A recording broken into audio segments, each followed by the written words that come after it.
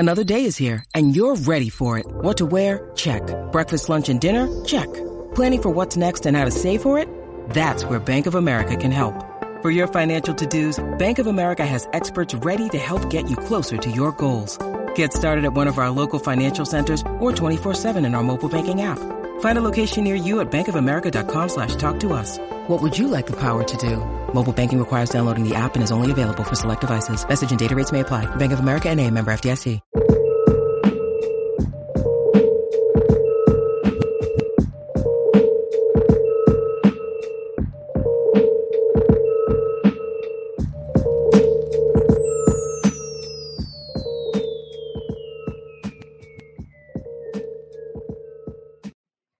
What is good, everybody? Ain't Hard to Tell podcast, episode 222, coming to you live. We're doing that. Twos across the board. 222. Who did that shit? Was that Rick Ross? Yeah, he had a whole thing about 222s. I think that was in Hustling, actually. Or 22 twos, Jay-Z. Yeah. I went to Rick Ross first. I don't know why. I don't know why you did that, but okay. that is fine. How are you doing, Brian? Dexter Brian Fonseca here. How y'all doing? Doing quite all right. Just game one of the playoffs yesterday for the Heat, Sixers, and the Mavs and the Suns, which I watched the whole thing of, both of them. And I'm a little tired because I didn't want to stay up that late. Mm-hmm. But some good games last night for the most part. There were some good games last night. I got to watch pretty much all of the second game, half of the first game. But look, man, out in these streets, tell people about out in these streets. Out in these streets, man, you got to try to avoid these rats out here. Rats is not playing right now. Oh my God! Dexter has a rat story, and I'm okay. So let the people know this. I haven't heard this, so I can't let them know this. For people who know, Brian and I have talked about this body of work we worked on a while ago, La Cultura. The last day we filmed something for La Cultura. It's true story. Last day we filmed something. After the Puerto Rican Day Parade. Mm-hmm. Brian and I, we go back. We're going to go back to Brooklyn. We're going to go work on this thing. And we are at Grand Central. I think we're at Grand Central, right? We're at Grand Central Station. Yeah. Brian and I are there. Shout out to and we're standing there. And there's a young lady standing near us. And this rat just comes on the platform at us. I jumped. It goes under me. Goes past Brian. Crazy. Yeah, okay. Jumped over your foot. What'd you say? It jumped over your foot. No, yes, my foot. One of us. Over your foot. I jumped and it went under. Okay? Yeah. Mm-hmm. So, now, to some degree, you're like, that's some New York shit. Right? Like, yeah, it's some New York shit. Unfortunately. And on the subway platform, you kind of are not that crazy when you see this underground. But broad daylight. Yeah. Yo, these rats. We're still in the pandemic, but I think we're seeing some of the effects of the pandemic. Where I live in Brooklyn, in central Brooklyn, you don't really see rats. In fact, you don't, except I've seen a few recently because they're not near the water. There are no underground train stations. It's all elevated, so you don't really see rats. But about a couple weeks ago, I was walking past this place a couple blocks from my house, on the way to the train station, and one morning I was walking there, and there was a rat just laid out, dead. Just laid out on his back, laid out, right? Thought nothing of it, right near this garage. But the other day, I'm on my way to work, early in the morning. It's about 7:30, somewhere between 7:30 and 8, about to head into SNY. I'm walking past the same exact spot. And there's a garage next to a house there.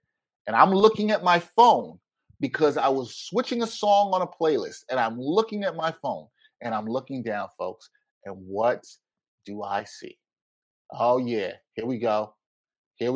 My man, Jamal Murphy, who's watching on LinkedIn. He said they coming. Oh, they're coming. My man, Jamal Murphy, watching. I'm looking down. I'm on the phone. And I see large brown thing just run out right in front of me, right in front of my feet. Stops. I freeze, kind of jump up and back, when I land, it moves and it hits the back of my shoe. No. Hits the back of my shoe. And here's what I can describe it as, folks. And then bounced off the shoe, ran under a car across the street. Do you know what it felt like? For people who play baseball, you ever play baseball and like you boot the ball and it might have hit your foot? Or somebody rolled the ball to you and it hit the back of your foot? That's what it felt like when that rat bounced off of my shoe. Like, what? And I should also add, previous couple days right before that, I was sitting in my car. I was actually on the phone with our homie Gerard Hector, and I was moving my car to another spot. And there's another building across from me, and I saw in the little courtyard a rat just moseying along in the middle of the day. What's going on, New York City? What's going on? They out here in the middle of the day acting like they don't give a damn. It's my least favorite thing about New York City, and we need to get rid of all of them. I'm here for that. We need to get this is a more pressing matter than I don't know. I don't want to say anything flavored because there are actually more pressing matters which we've learned about today. But look, it's the worst thing about New York City, a city that I love and never want to leave. I don't want to deal with this shit. I hate them. I want to assassinate all of them. And this needs to stop happening. And I was especially triggered as a former second baseman, growing up playing baseball. You knew exactly what I was talking about. Yeah, I played I was primarily a second baseman. I also played a little bit of shortstop and very little bit of outfield. I don't know why the fuck they put me in the outfield when I was 7 years old, but hey, made the All-Star game anyway. Look, no, I just don't miss that feeling of anything hitting my cleat, and I do not no, man. No, rats are the reason why when I move later this year, we'll get into that another time, don't want to go to Long Island City. I just don't anymore. Wanted to at some point, but nah, man. But here's the thing. Let me, for people who might not understand what Brian's saying, Brian's talking specifically about neighborhood in North Queens, and it's a lot of waterfront neighborhoods in New York City, whether it's Long Island City, whether it's Williamsburg, even beautiful neighborhood in Brooklyn Heights. You're gonna see some rats when you're close to the water. Yeah, gonna see. So we used to work at St. Francis, Brooklyn, in Brooklyn Heights. Yep, and you would see some occasion and we would get out late often because of work or whatever. And they be out there at the Chipotle, one block away, the next block over, Montague Street. You know why? Because there's a train station right there. Two, there's trash on the street all the time. And it's heavy in front of the Chipotle. And it's a heavily trafficked area. I remember one night I was walking with another former coworker when we worked there, and we were coming back from another spot, and we hit on there, and our man Murph says they're deep in Bed-Stuy. Yeah, we seeing them out in the sky sometimes, which is a little shocking because it's central Brooklyn, but a lot of underground train stations there. But I was coming back with this coworker. They be in parts of Bushwick and even Ridgewood, unfortunately. So that doesn't surprise me. We were walking back and we hit the corner right off the court. Bam, right onto Montague. Hit that corner. I swear, like 6 rats just ran out from a car. Speaking of our man Murph, you remember last year when we was hanging out and we went to the wine bar and we were on the Upper East Side. Remember we was walking home? Murph remembers, man. They were out there. Man. Like those. That's why I don't know why Gerard had those thong sandals on. I don't understand that shit. Wait, what'd you say? That's why I don't understand why Gerard had them thong sandals on. Oh, I don't remember if it was that day or the time we went by the spot near Gerard's place. I don't remember what he was wearing. Whatever it was, if I know there's rats in the area, I'm not wearing flip. You ain't seeing my feet. Fuck that. All right. I don't even like wearing sandals at the beach. I'm that dude, but whatever. It's another story for another day. Oh man. Yo, the rat problem is whatever. You know what? And this is a good point about but Murph is right about this here. Here's why Murph is right. So the buildings around my way, including my building. Read the comment for the people. No. Tell all these dummies putting flowers and bushes in front of y'all to chill. You're just creating safe havens, and the shit ain't even pretty. Now, remember the building I was telling you where I saw the rat just meandering along in the middle of the day? Yeah, it was all among the flowers and everything, and probably was burrowing up in there. Man, New York City rat, man, serious business. Serious business. But that is my tale. I survived. Thankfully, the rat didn't run up my leg. Nothing like that happened. But they out here, man. They out here. They're not playing and not afraid. Middle of the day, they just coming out. They might be coming for you. Who knows? All right, we'll get to some sports and hip hop stuff here. NBA second round start of the NBA conference semis are underway. All these games have now played at least one game. Brian talked to you about that last night. He saw his Miami Heat get a win, which means that he came back and is in a good mood today, because had they not, he would have been miserable. And the Suns get a win over the Dallas Mavericks. On Sunday, we saw the two road teams win. So the two home teams won last night, but Sunday the two road teams won. That were the Bucks beating the Celtics and the Warriors beating the Grizzlies. So really interesting stuff going on here. Should we start with your Heat? What do you take from your Heat? Yes. Yeah. All right. Let's get it out the way. Let's get it out the way. Let's start it first. Yeah, with your pink Miami shirt that you got on today. You said you should be down in South Beach. The Vice jerseys were fire. I don't know why they stopped doing it. There's only so many different combinations you could do, I guess. But it is what it is. Yeah, or you could just keep them as your alternate jersey forever. That would be good. Some things are that good. What do you take away from this Heat victory?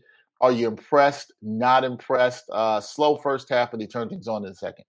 Yeah, a lot of Heat fans, freaking out after the second quarter. And I was like, look, this is part of the thing with this team. Sometimes you just have a bad quarter. It happens. Teams have bad quarters. Phoenix wasn't great all 48 minutes last night, and Dallas kept it a little bit closer. Nearly covered than people would have thought. Both teams covered, by the way. Should mention that. We talked about that. During the NBA exchange, both teams did cover, the Heat and the Suns. Yeah, the game was good. They played 3 very good quarters, the first, third, and fourth. Third and fourth in particular. And this is kind of what we talked about yesterday on the exchange, Dex. It's like the idea that Philadelphia can just power on with a very small rotation and playing guys so many minutes, and against the Heat in particular, who tries to wear you down and usually does successfully, like it's just not going to work. And Joel Embiid being there obviously would change some things because he's an MVP candidate. But at the same time, it's like Miami could game plan for him too. And it's not necessarily fixing your depth issue that much. You wouldn't see DeAndre Jordan. You would see Joel Embiid. That's a big plus. Don't get me wrong. But aside from that, it's like they've been primarily leaning on 4 guys during the playoffs. Those being Joel Embiid, James Harden, Tyrese Maxey, and Tobias Harris.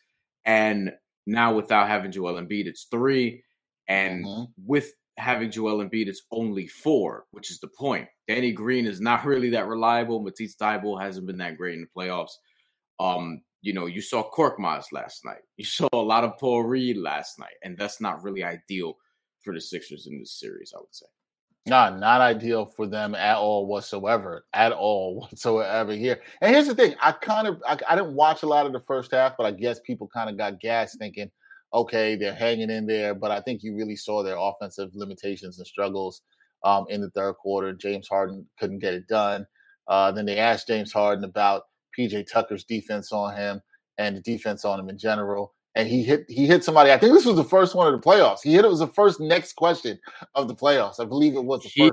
He hit my boy Mateo Mayorga from 5 Reasons Sports with that, who's been on the Bahama Rican Boys before. Mateo asked him the question.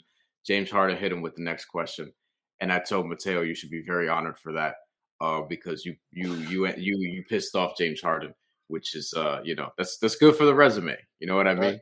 Actually feels like it's probably not that hard to do, but yes, it is. It can be good for the resume. The second game last night was the Suns and the Mavericks. Yeah, this game, the Suns were in complete control throughout, but the Mavs did play tough towards the end. Almost had some people sweating with their lines there. They made it close. Luka Doncic was really impressive. Didn't shoot the ball that well from 3.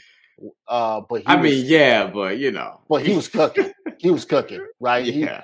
He was cooking. Helped me out on some props I had there. So thank you, Luka. He was cooking. He's a problem, but somebody else is going to have to step up. Brunson wasn't good last night. Dinwiddie was non-existent at all last night. Somebody else is going to have to step up from them. But I did like how they defended towards the end of the game. I do think there's something to that, and can that carry over into game two? We will see what's going on. But Phoenix, good performance defensively for them for the most part. A little bit sloppy towards the end, but we'll see what they can do. Are you impressed with Dallas in any way coming out of this? Because I'm a little bit with how they fought. I don't know how that translates to game 2B, but I did think they showed a lot of fight and toughness. They never gave up in that game. Yeah, and look, it's just their starting lineup sometimes, like Dwight Powell could sometimes be like a weak spot, and yesterday wasn't very impactful. Reggie Bullock is somebody who I expected more from, and they even played him more than I expected, which is interesting. He did have a big bucket late. Luka Doncic was incredible, but like you're going to need absolutely more than that. Spencer Dinwiddie, I didn't feel like was aggressive last night, which is uncharacteristic a little bit. It's just game one, and Phoenix is a very tough team. Like they were taking a lot of this stuff away to their credit. But without Maxi Kleber's 5 3-pointers, it just felt like Dallas was not really in that game, aside from like two like really above averages in terms of stats, in terms of what they average. Literally, Luka Doncic and Maxi Kleber going crazy, like they're not even in that game. So there's some positives to take from that, though, because Spencer Dinwiddie didn't get it going. Dorian Finney-Smith, I thought, was pretty good, too. We should mention him, too. But Dwight Powell, Reggie Bullock, Spencer Dinwiddie didn't really get it going, and they still managed to keep it close. So I think there's positives to take away from that, but I would not want to lean on Luka Doncic so much and wear him down over the course of a playoff series against the Phoenix Suns, who can wear you down. And I've told you, like, high-usage basketball in the playoffs doesn't usually translate if you're, the rest of your team isn't picking it up. So. Yeah, and that was one of my concerns looking at that. I still felt like, as much as, everybody knows I love Doncic, there was still too much high usage with him, too much dribbling, waiting for something to happen, not much else. So somebody else. And I think it could be Brunson. You saw Brunson get going a little bit late. I think if Brunson's a little better, that'll help them. Dinwiddie, too, as you said, wasn't really aggressive. Those are the main two for me. We talked about this on the exchange yesterday, so we talked about the games on Sunday, so I won't go back into that. But tonight, both those teams play again. Do you see any of the home teams here, the Celtics and the Grizzlies, getting wins? Because I've been thinking about this and how I might want to do a little betting on this later today. I'm not really sure, man. I'm also I'm starting to buy into the Bucks. Maybe I'm getting a little bit of hype off the first game, but yeah, what do you think? Because I can see the Grizzlies winning tonight. I'm not sure about the Celtics. I don't know why. I'm not completely sure about the Celtics. Something's telling me to pause on that. Am I tripping on this, or what do you think? I'm looking right now just to see what the lines are, because I would feel more comfortable taking the home teams to cover than to outright win, because and it's weird because they should both win. I don't think either series should be 2-0 going back to the team that's ahead, going back to their home floor. But it's just tough because right now, and this is interesting actually, because I'm looking at FanDuel, the Celtics are -5 favorites. And that to me is pretty shocking, given what we just seen. And like, I know the Celtics are very good, don't get me wrong, making adjustments and things like that. Like that should be something but they're -210 on the money line and just -5 favorites. Whereas the Warriors are actually favorites to win in Memphis again, -2 favorites. And they didn't cover last time because it was a 1-point game. I actually could see the reverse, where like Milwaukee wins again, and that wouldn't shock me, and Golden State, Memphis wins, because I have a see that's where I'm leaning too, man. I'm kind of leaning towards that. I can see that. In terms of result, like now I'm like, because I was thinking before this, I thought Milwaukee would be the favorites, but I guess people just have enough respect for the Celtics to see that they're not going to go down, 2-0 on their home floor. But if I'm getting the Bucks at +5, I might have to take that. You know what I mean? Like if I'm getting the Bucks, like sometimes you see this too. Like you saw this in the Grizzlies series with the Timberwolves, totally different teams. But Like you see this sometimes where the road team will take game 1 and then game 2, like the home team just blows them out. It gets back on their BS, whatever, and then going back, it's 1-1, and then the series plays out from there. I could see that happening, but man, the Bucks at +5, that's interesting, and also +176 on the money line. Like that's really something to think about because Bucks being up 2-0 even without Chris Middleton, it's not crazy. Yeah, it's not crazy. That's why I'm going to have to really think about this one. That's a tough one. I think Memphis wins tonight, though. Like I feel better about that. Like I think they win tonight. I don't think it's easy, but I think they win tonight. I feel better. But the Bucks are making me think. I wouldn't shock me if the Bucks were up 2-0 after tonight. That wouldn't shock me at all. But it's gonna be interesting. If you did like a little underdog parlay, right? If you like the way you're talking about it, if you did Bucks and Grizzlies, just straight money line, you can put down 10 and win about $50. That's where it's at right now.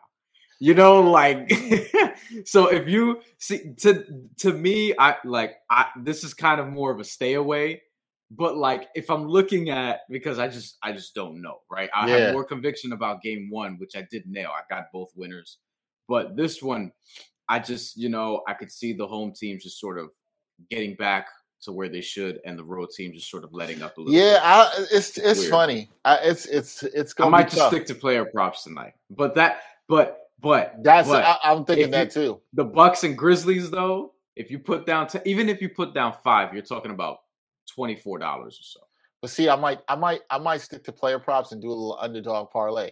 That way, you know what I'm saying? If you lose it, you're not really that mad. You took a little swing there. If you win, you're a little happy. Yeah. Maybe get some player props in there. Okay. But listen, these conference semis should be fun. I think all these matchups are fun. Brian gave you some of his picks. I think Miami wins this, as Brian said. As they should in 4. What do you say? 4 or 5? Did you say 4 or 5 or 5 or 6? I can't remember. 5 or 6. He said 5 or 6. No, it's not going to be 4. Like Miami will fuck around, and Philly will. I mean, look, Philly still has top end talent, right? Like that can win you a game. It's just over. Yeah, and I hope series is tough. That's tough. I hope Embiid comes back because you just want it to be more fun with Embiid. But I think Miami with Embiid healthy, I was saying Heat in 6. Yeah, and I still think Miami takes advantage of these games without him, and like they did last night. I think they'll take care of business when they need to, and they did. They started off slow, but they got the job done. And let's also remember, like they have a big loss too. Like Kyle Lowry not being there is significant, and if you've watched the Heat this year, like you would think, or if you haven't watched them this year, rather, you would think that hey, he only averaged like roughly 13 and 8. That's not even like a great Kyle Lowry season. No, but if you watch the team, like.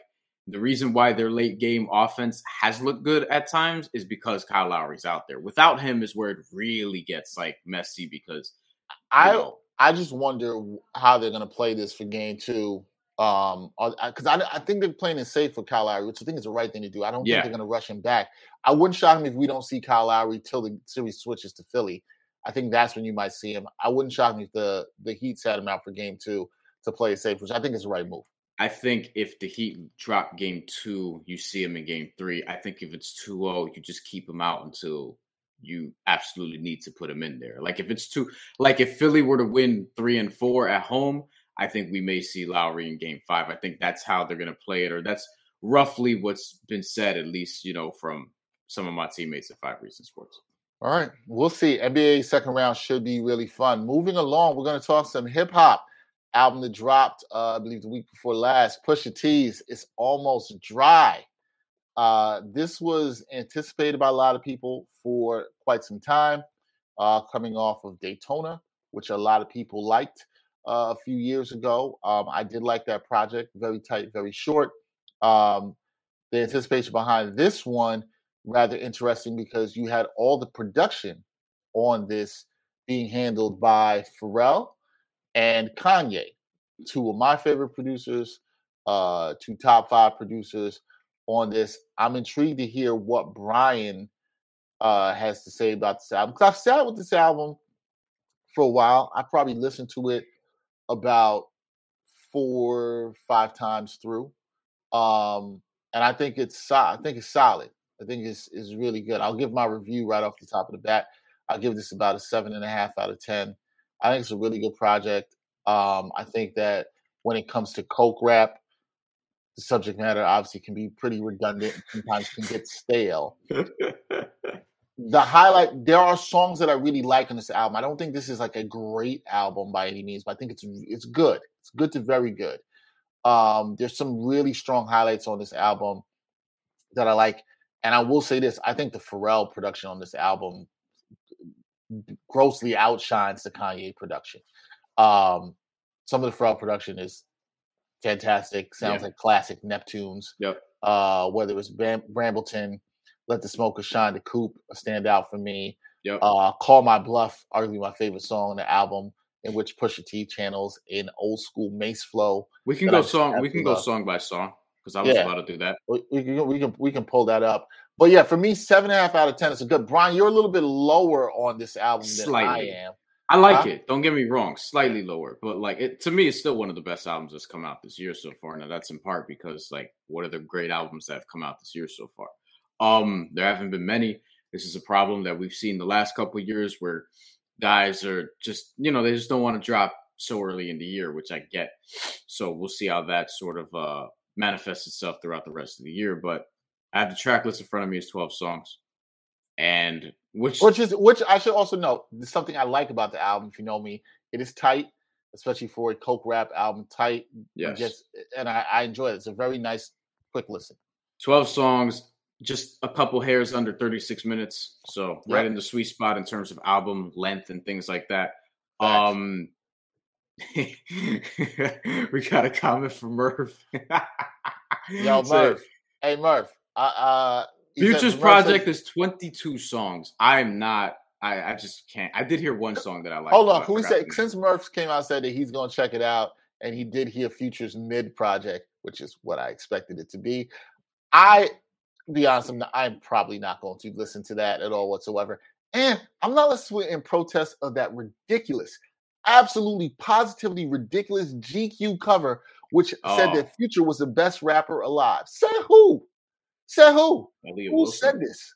He's not even the best rapper from his own city of Atlanta. It's not that. Maybe not even his own block, because I'm sure there's like another really good Atlanta rapper from down there. Like I try to hit a Future. I'm not even gonna get that mad because like it's GQ. Like GQ did this. Like we're not going to GQ as the authority on hip hop. So right. I don't even know who we're going to for the authority on hip hop these days. Maybe you can come here, but ain't hard to tell podcast. Right. So we have Brambleton first song. This one right off the bat, I was like, oh, okay. Like this is fire. You know what I mean? And this is one of the beats that I really like that Pharrell produced on the album. Brambleton, great start. And I'm all about great intros, especially as somebody who's a Nas fan, and Nas doesn't miss on his intros. Let the Smoker Shine, The Coupes. You already mentioned that song. No, that song is very good. Yes. If you play that in your whip, yes, you got it. Absolutely. Very, very strong start. And then this is where it tailed off a little bit for me. Dreaming of the Past with Kanye West. It's all right. I ain't going back to it. So I have a thing about the song. I generally like the sample. I like the Donny Hathaway sample there.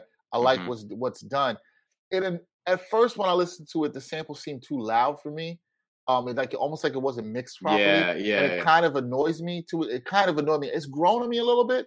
My other issue is Kanye then comes in for a verse, which is completely forgettable. We did not need that. So that's a weird song for me because I kind of like it, but there's things about it I don't. But go ahead. And for me, it was also that, and just like. You mentioned this too, but the beat itself, I also didn't really love the execution of it, but maybe that's just a nitpicky thing. Neck and Wrist with Jay-Z and Pharrell. I'm probably not going back to this a ton, but I do like the song. I like that. I like that song. I like that song. I don't know how much I'm going back to it, but I do like the song.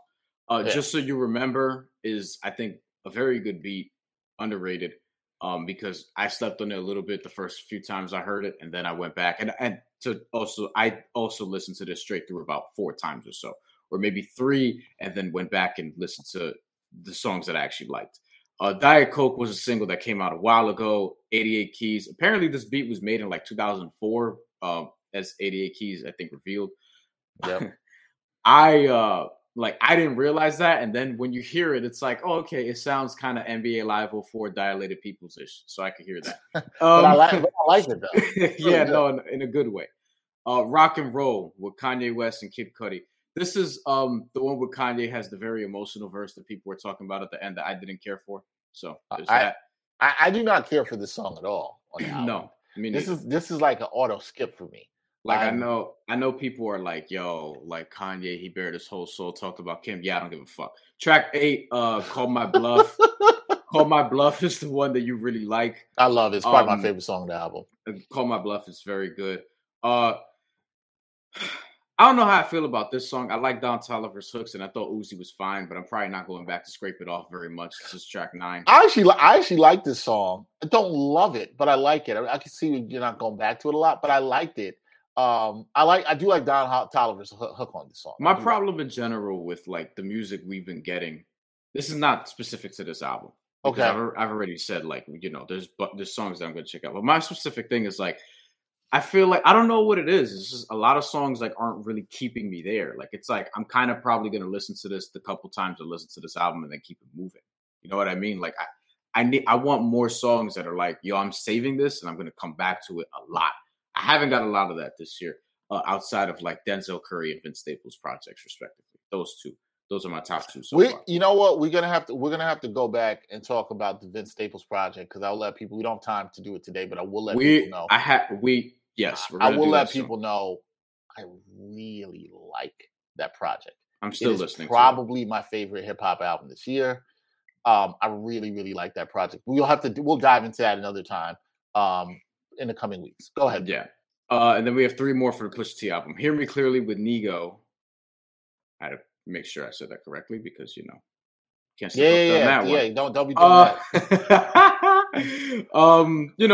I like that song. It's all right. A lot of writing credits on this. Jesus.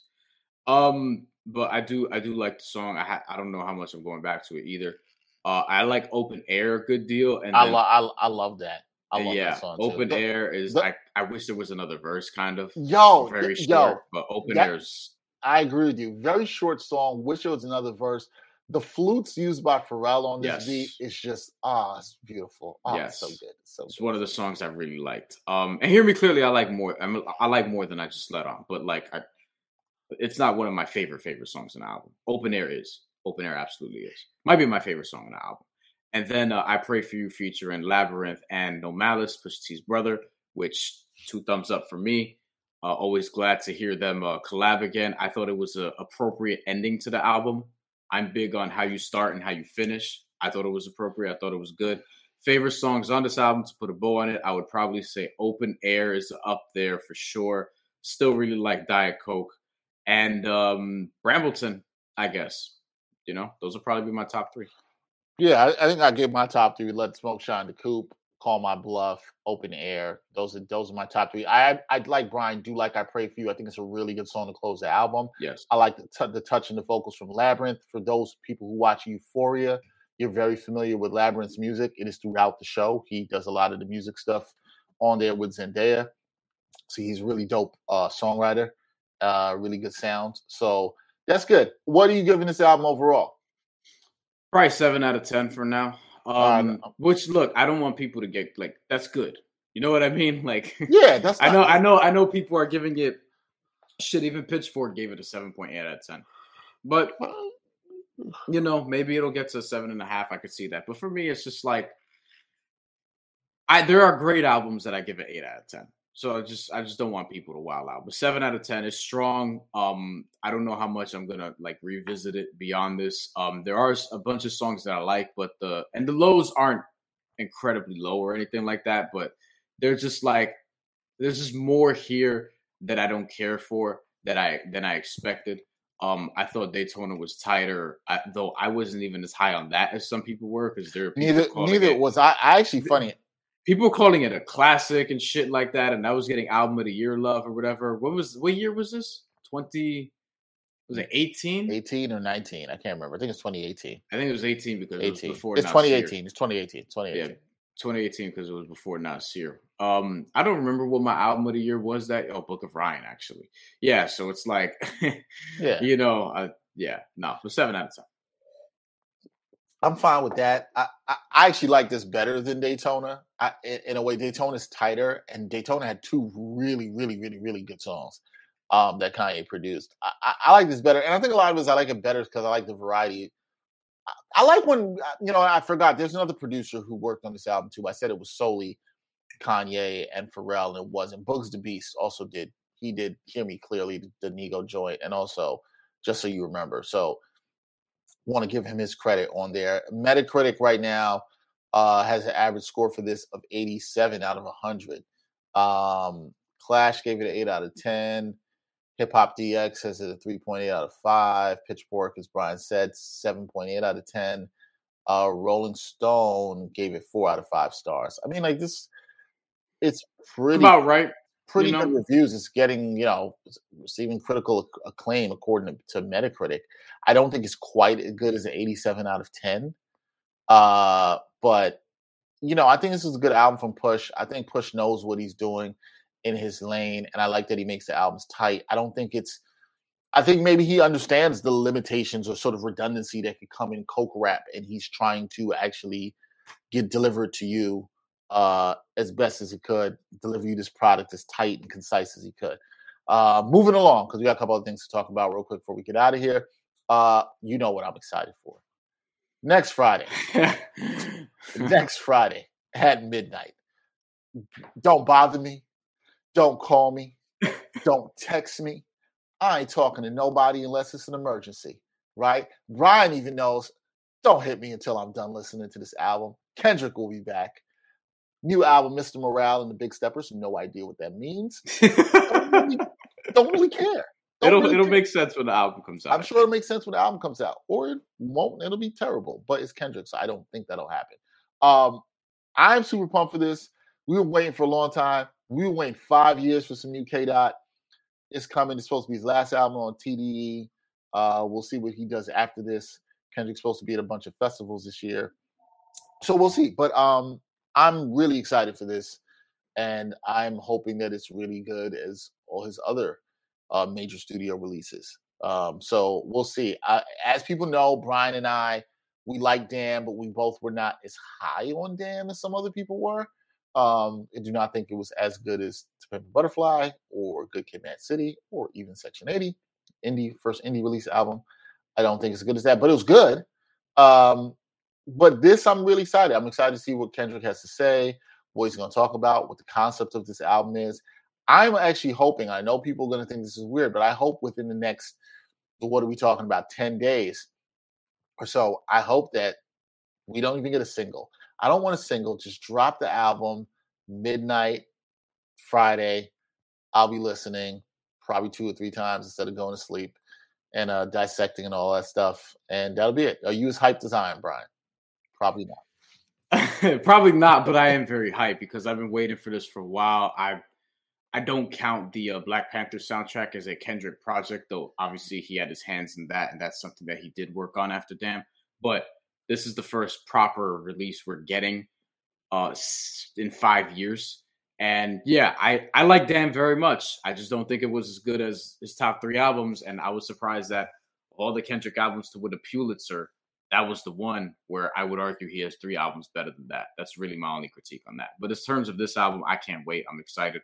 We're going to have a guest on the pod that I'm working on to come talk about that, who's a big Kendrick fan. And also, we'll lend voice to his excitement for this project. And I think it's going to deliver in a big way. I'm excited because this is something we talked about during the early days of the pandemic, where there are certain artists that we need to hear from, talk about this. I was glad that Nas dropped and talked a little bit about this. And has talked about it otherwise on, at different parts of King's Disease, though the themes were a little bit different. But we need certain artists to speak about these times. And I think Kendrick is going to lend voice to that, an important one too. Yeah, I'm just intrigued with everything with the sound. And yes, Brian and I are working on getting a guest, and we hope that episode will be very heavily focused on that. So, hopefully we're able to do that. We think that'll be a fun one. Wow, somebody offers a question here, but I'll take it because it's different than our topic. Who do you think are the 5 best European players in the NBA in the last 5 years? Wow, Luka Doncic, Nikola Jokic, in no particular order. Those 2 are the first 2 that I think about. In the last 5 years, Luka Doncic, I agree. Jokic. Am I gonna have to say Rudy Gobert? Probably. You probably are. Rudy.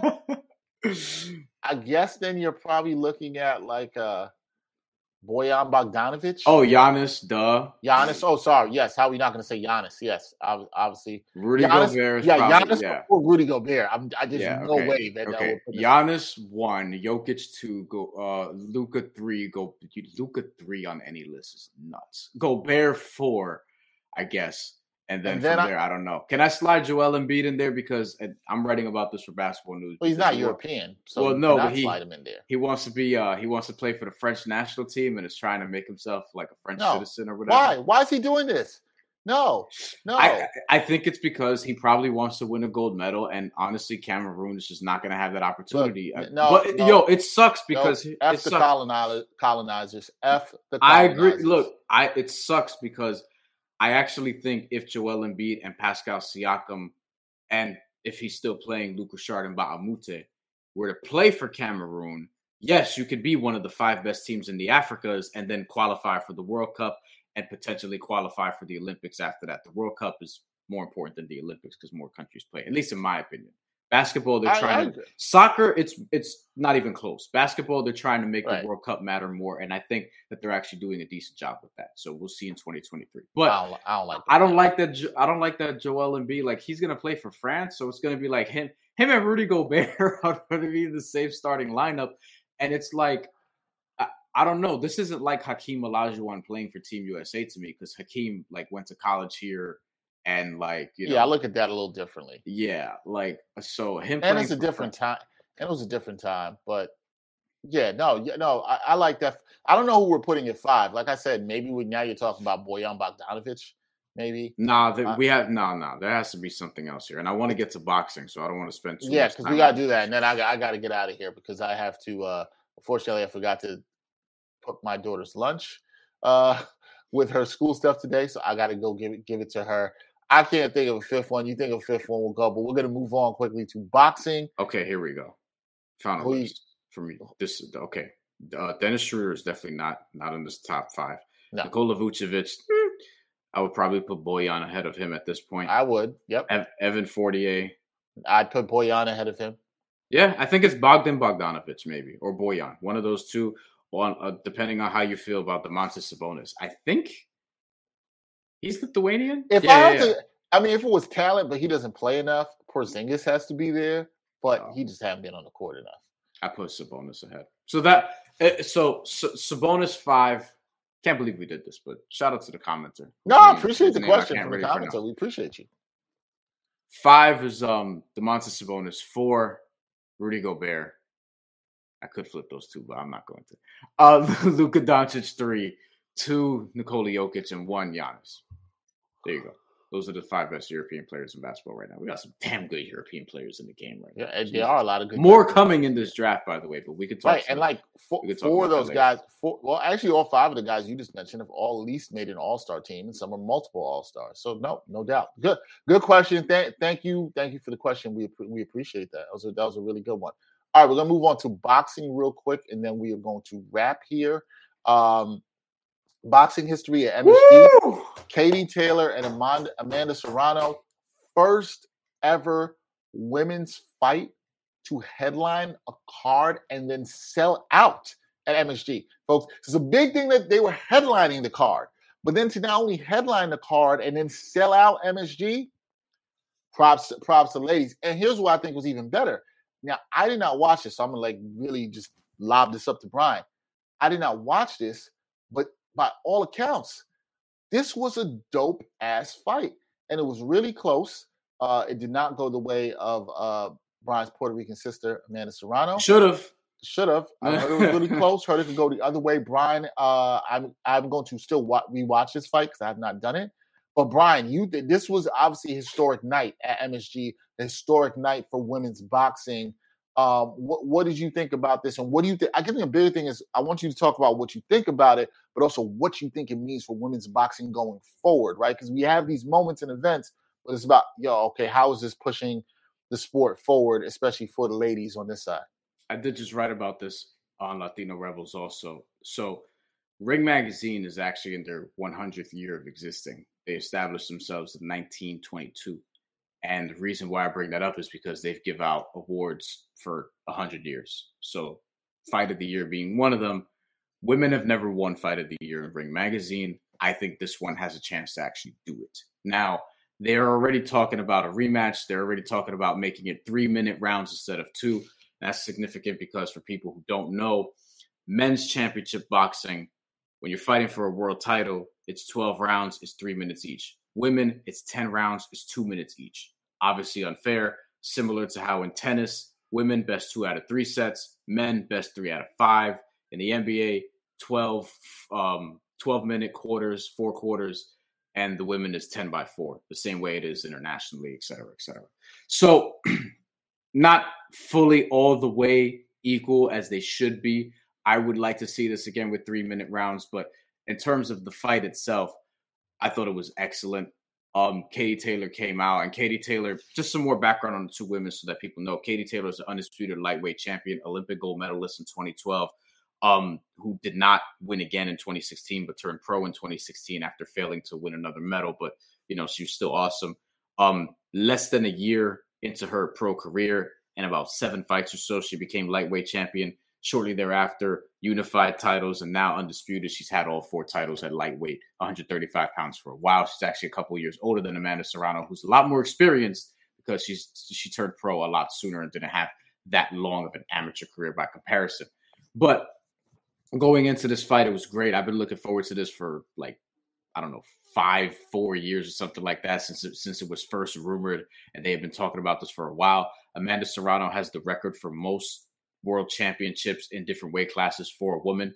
She has something like 9 world titles in 7 different weight classes, moving up between super flyweight and junior welterweight. So that's a big weight disparity. You're talking about from the 1 teens to 140 pounds, lightweight's 135. Amanda Serrano actually currently is an undisputed or unified featherweight champion at 126 pounds. So moving up 9 pounds to challenge Katie Taylor. And I thought she did great. First round, Katie Taylor came out, was counterpunching effectively. Amanda Serrano took the fight over rounds 2 through 6, in my opinion. In round 5, you could score that a 10-8 round. I did, because Amanda Serrano basically had Katie Taylor out on her feet, was rocking her from freaking pillar to post, as people would say, outlanded her 44 to 14 punches, and then ran out of gas a little bit. Katie Taylor picked back up in round 7, 8, and 9. And then round 10, you could argue, is the round of the year because of how they went back and forth, and it was great. So I suggest everybody watch this fight. I hoping they have a rematch because it is well deserved. I don't want to see it in Ireland because then Amanda Serrano is going to need a knockout to win, and I don't want her to need a knockout to win. But I scored it 96-93 for Amanda Serrano because of the 10-8 round. The scorecards were 96-94 and 96-93 for Taylor, and then Amanda Serrano got a 96-94. And then all the Irish people on Twitter were like, how could so many Americans think Amanda Serrano won? What fight were you watching? Because they apparently think that because their woman won, that they're so sophisticated in thinking that Katie Taylor won just because she counterpunched a little bit better, even though she was getting rocked a lot, because we should actually put an emphasis on not just punches landed, but the impact of said punches that landed. But that's another story for another day. Amanda Serrano, still badass, still future Hall of Famer, 42-2 with, absolutely. I don't even remember how many knockouts, but it's 30-something. And Katie Taylor's still undefeated, 21-0 with about 6 knockouts or so. So, look, great fight all around. Fight of the year, in my opinion, so far. And it's going to be tough to not make it stay that way, even though we do have some damn good fights coming up. Yeah, it's going to be interesting. I hope they do get the fight of the year. Real quick, moving through some other stuff, keeping it to boxing. If you did not see this, Nico Ali Walsh. Woo, I don't remember the name of the dude. Muhammad Ali's grandson. Muhammad Ali's grandson. And Brian and I have watched his first. This is his 5th fight. I think I watched his. He's been showcased on ESPN a couple of different times. His 3rd and 4th fight to watch, and I'll be honest, was not impressed. I was not impressed at all. He got rocked a little more than you'd want to prospect. Than you'd want. Yeah, you got rocked a little bit more. But and we said he had some work to do. But I was impressed with this. This man, I remember the guy he knocked out. It doesn't matter. He put somebody to sleep, straight sleep mode, put him to sleep. Dude went down, looked like Pacquiao when he got hit in that sleep mode a couple years back, and it was really impressive. So if you have not seen that, go check that out. Like, it's definitely a knockout worth watching. It's not fight of the year, but it might be knockout of the year. I'll say that much. It might be knockout of the year. That's for sure. And real quick, I yes. also want to point out Shakur Stevenson counterpunched Oscar Valdez to death like I expected. Yep. And Shakur Stevenson also, for people who don't know, is part Puerto Rican from his dad's side of the family. You had to make sure you got that in. On his trunks, he had an American flag on one side, had the Puerto Rican flag on the other side. And I was like, let's fucking go. Shakur Stevenson is repping. So we actually have 4 current world champions in boxing right now. Amanda Serrano, Shakur Stevenson, Mick Williams Arroyo, and Jonathan Gonzalez. So we need more, but Shakur Stevenson was repping. And you don't got enough? You don't got enough? Shakur Stevenson, no, we don't. Shakur Stevenson is, I don't want to do the hyperbole shit. Probably in terms of style and in terms of just pure dominance, this early in his career, the closest thing I've seen to like young pretty boy Floyd Mayweather. Oh. Well, I mean, he's a really good defensive fighter. I didn't know where you were going with that, but I'm like, I don't think that's crazy. He's like 23, 24 years old, and he's already so good, like he pound for pound level, like. But Oscar Valdez is a damn good fighter that he just tormented. Yeah. You know? All right, I gotta go drop off this food for my daughter. Before we go, I want to make a note. Shout out to the WNBA, because the WNBA they always get this stuff right. We talked on this podcast about what's been going on. Brittany Griner detained in Russia. The WNBA has decided they are going to honor Brittany Griner all season long, having a season tribute to her. They're going to have a floor decal, which will be used by all 12 teams. That'll have the All-Stars initials with her number 42 ahead of the start of the season, which starts this Friday. As we know, Brittany Griner, she's been detained in Russia since February after customs officials reportedly found vape cartridges containing hashish oil in her luggage. Now, there's been some updates on that, saying that Brittany Griner, they think there will be a resolution to this soon. So hopefully that happens. But salute to the WNBA. Really nice job.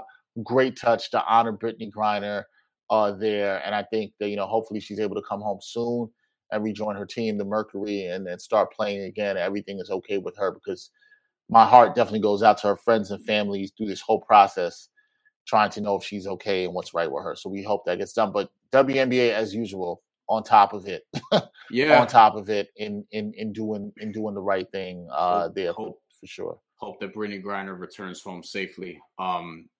Still upsetting that happened, and also people should support the WNBA because their season starts this week. Friday. So on Friday, WNBA season kicks off. Watch the games, tweet about it. You know what I mean? The league has been progressing at a nice rate. Yep, and growing at a nice rate. Yeah, and it's every single year, like, definitely. I mean, and the games are great. You know what I mean? The games are great. So yeah, I'm definitely gonna talk about that. All right, that's it for this episode of the Ain't Hard to Tell podcast. Please continue to support us in all the ways that you can. Follow us at AHTT Podcast. And you can listen to us. You catch us on YouTube, all digital streaming platforms. There, support us on Patreon as well. He is Brian Fonseca. I'm Devin Henry. Next couple of weeks, we should have some guests for you, some really good stuff. We'll be breaking down that Kendrick album after it drops. Can't wait to do that, as well as talking about some other things in hip-hop and the world of sports. Like I said, he's Brian Fonseca. I am Dexter Henry. And until next time, y'all, peace.